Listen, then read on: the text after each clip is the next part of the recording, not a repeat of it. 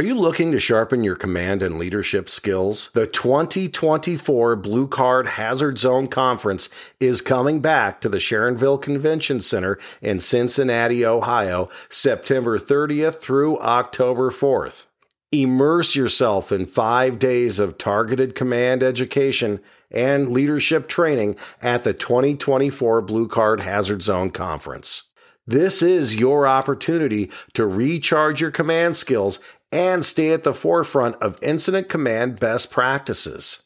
This year, we've added a certification lab, September 30th through October 2nd. Also added a Mayday workshop, October 1st to October 2nd. The General Conference is on October 3rd and 4th. The Mayday workshop is filling up fast, and our early bird pricing of $415 each for the General Conference is a limited time offer. Don't miss out on this opportunity. Register now at hazardzonebc.com.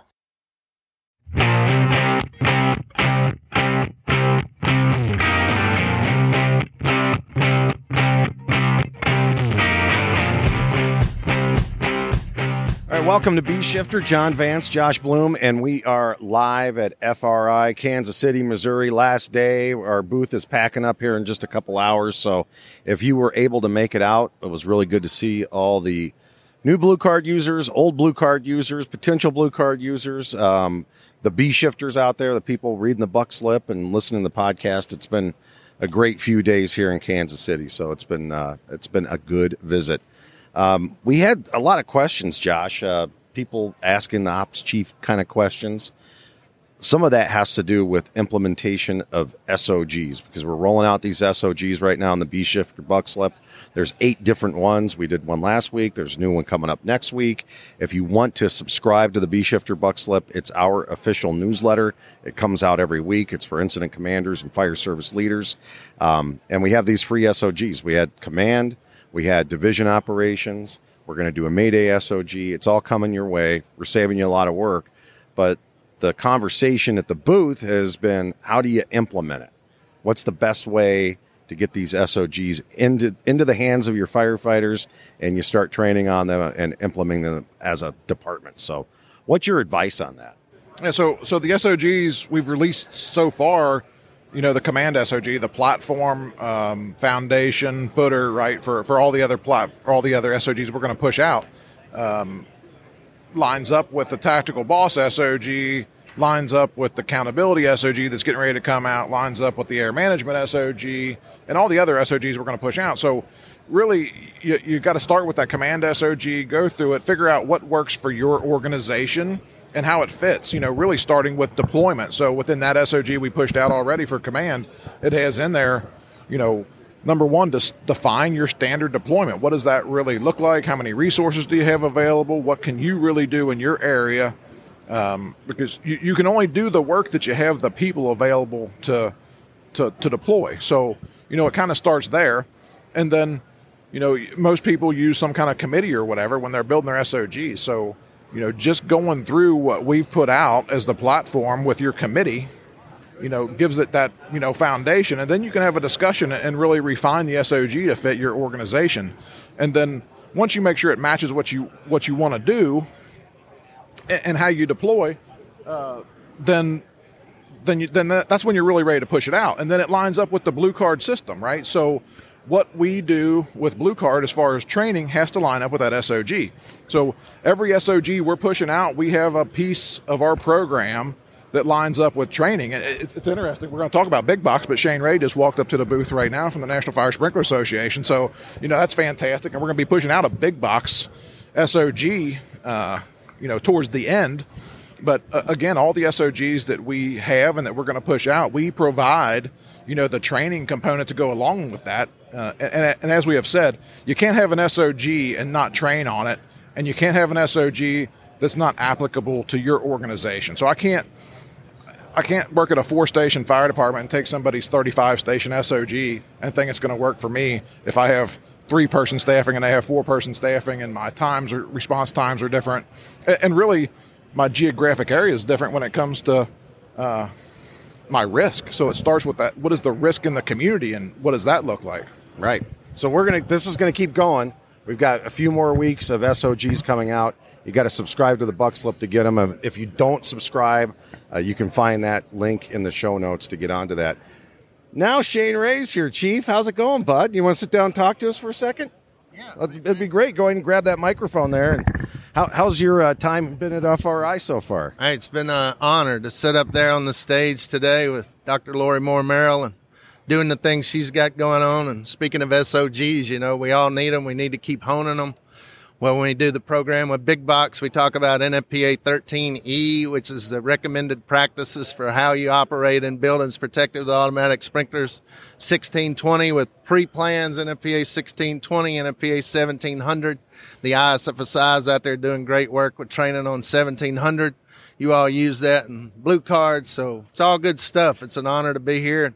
Thanks for being with you guys. I think we're going to have a little fire we're going to burn up in Minnesota, so we can bring all the fire departments in and say, this is how you function. That's what we build. That's what you build the SOGs around, right? Mm-hmm. When do I turn it off? When do I not turn it off? When do I know the fire's under control? So all good stuff. It's great to be with you guys. We're looking forward to you being at the conference October 5th and 6th. You're going to keynote. What are you going to be talking about? What can people look forward to when they see you in October? Yeah, we're going to be talking about these big fires in these big buildings. We're going to talk about fires in all kinds of buildings. We're going to bring our live burn demonstration unit and our valve trailer out there so that you can put your hands on the systems. You can pump it. You can use the standpipe. The fire apparatus operator can know. It's like, all right, I'm pumping this thing at 150 and I can see it. And I can talk to the incident commander and let him know. We're going to create some scenarios that says, all right, something went wrong. What happened? How do you identify that? No. So be a great time. Looking really forward to getting there, spending time with good friends. Excellent. Well, we appreciate you. We appreciate the partnership that we have with the National Fire Sprinkler Association. You guys are doing good work. You're getting out everywhere. So it's really good that you're spreading the word. You do it in a way that we understand in the fire service, and you're sharing a lot of knowledge with us too, because I think this is going to make a huge difference. So thanks for coming to the conference. And is there anything else you want to throw out there? I just want to say thank you to you all. It's like these systems, the buildings keep evolving, the systems keep evolving, and we got to keep up. So we're just trying to partner and work with the fire service as I always have. And thank you all for spreading the word and keep up the good work out there. All right, Chief Ray, thanks. All right, back at FRI, and we're with Rich Merritt from Digital Combustion. And Digital Combustion is the platform that the Blue Card sims are actually played on. You might know it through that, but you can actually create your own simulations too with Digital Combustion.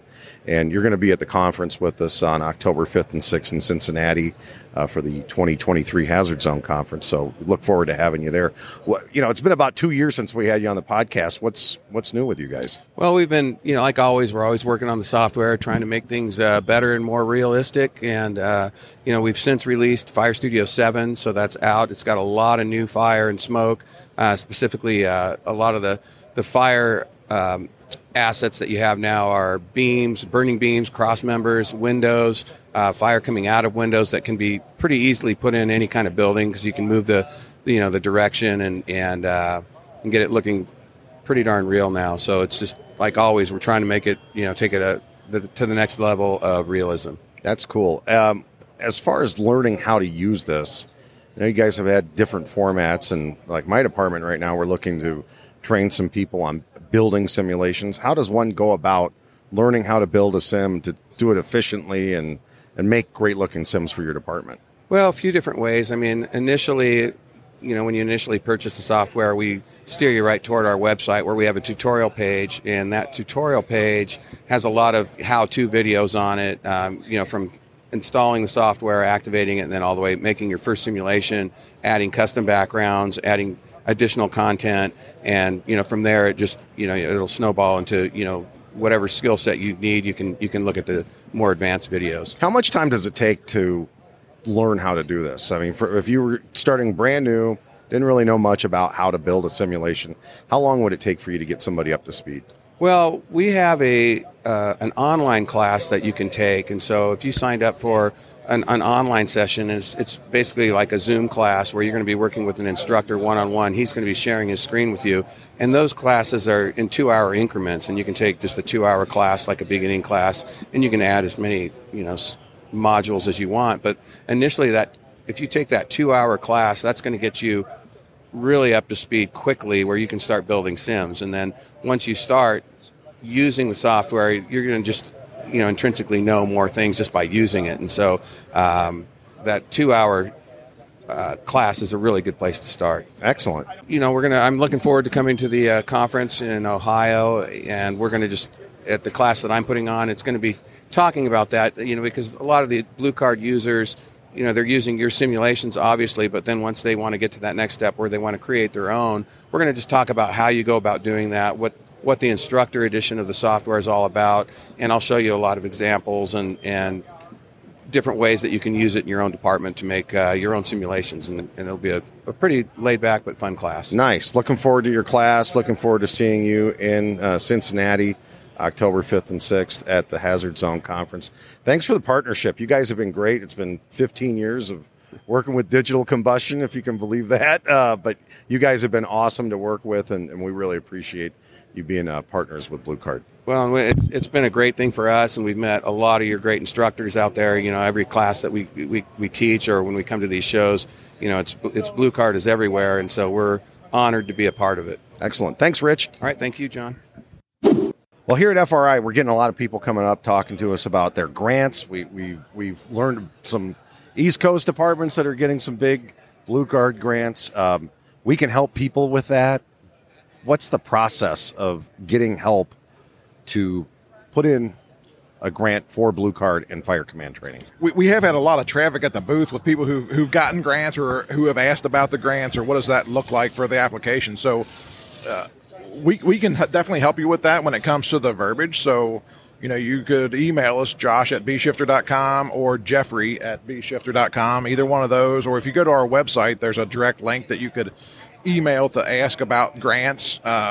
If you pay attention to the podcast and the buck slip, we're probably going to do something here coming up pretty soon on grants. So kind of just a little tutorial. What does that really look like? Not just for AFG grants either, but we've gotten people who have had, local grants or Rotary Club grants or their state EMA, has given them a grant for Blue Card or to sustain Blue Card. So, just pay attention to that and watch for that. We're going to it'll probably end up on our YouTube site, so you could, always, have it available to you. But yeah, here at the booth, I think we've had 6 agencies come up that have gotten notification in the last 2 cycles of getting their AFG grant to either sustain Blue Card certification or to start the process. So, a couple of agencies that are, 3 or 4 stations, and, an agency came up that's got 41 fire stations. So they're getting it to certify their incident commanders and all of their write-up officers, acting officers in the Blue Card Command certification program. So, yeah, we can help with that. Just reach out to us. And it's not just the cost of the program. These grants are covering other items as well, like a CTC in a box, other electronic things that you might need to do that kind of training with folks. Yeah, so, I mean, when you do some of these grants, AFG has, some parameters in there, but, when you're doing certification programs, no different than, when you're sending people to paramedic school, you're usually pretty successful, with getting a grant, for those things that are certification-based training programs. And then locally, we have a bunch of fire departments that have gotten, like I said, their local Rotary Club or VFW or whatever has given them money to buy equipment, or we've even had some people who've had some local car dealerships, donate or help them to get a command vehicle prop that they could have available at their command training center, that is just the cab, so that they could, exercise that and train on what does it really look like and feel like when I'm sitting in the car running an incident. So maybe not during the certification part, but, as the ongoing piece goes, as far as maintaining certification, doing CE, having people operate where they really do. So, there's tons of money out there and available. You just got to be willing to, go after it. And we can help you with those things. So reach out to us. Just a reminder, the Hazard Zone Conference is coming up October 5th and 6th, right outside Cincinnati, Ohio. It's easy to get to, and you can still sign up, get your people registered. We have some hotel blocks left. Go to bshifter.com for registration. And I want to thank everyone for stopping by and seeing us at FRI, and also thank you for listening to B Shifter. We'll talk to you soon.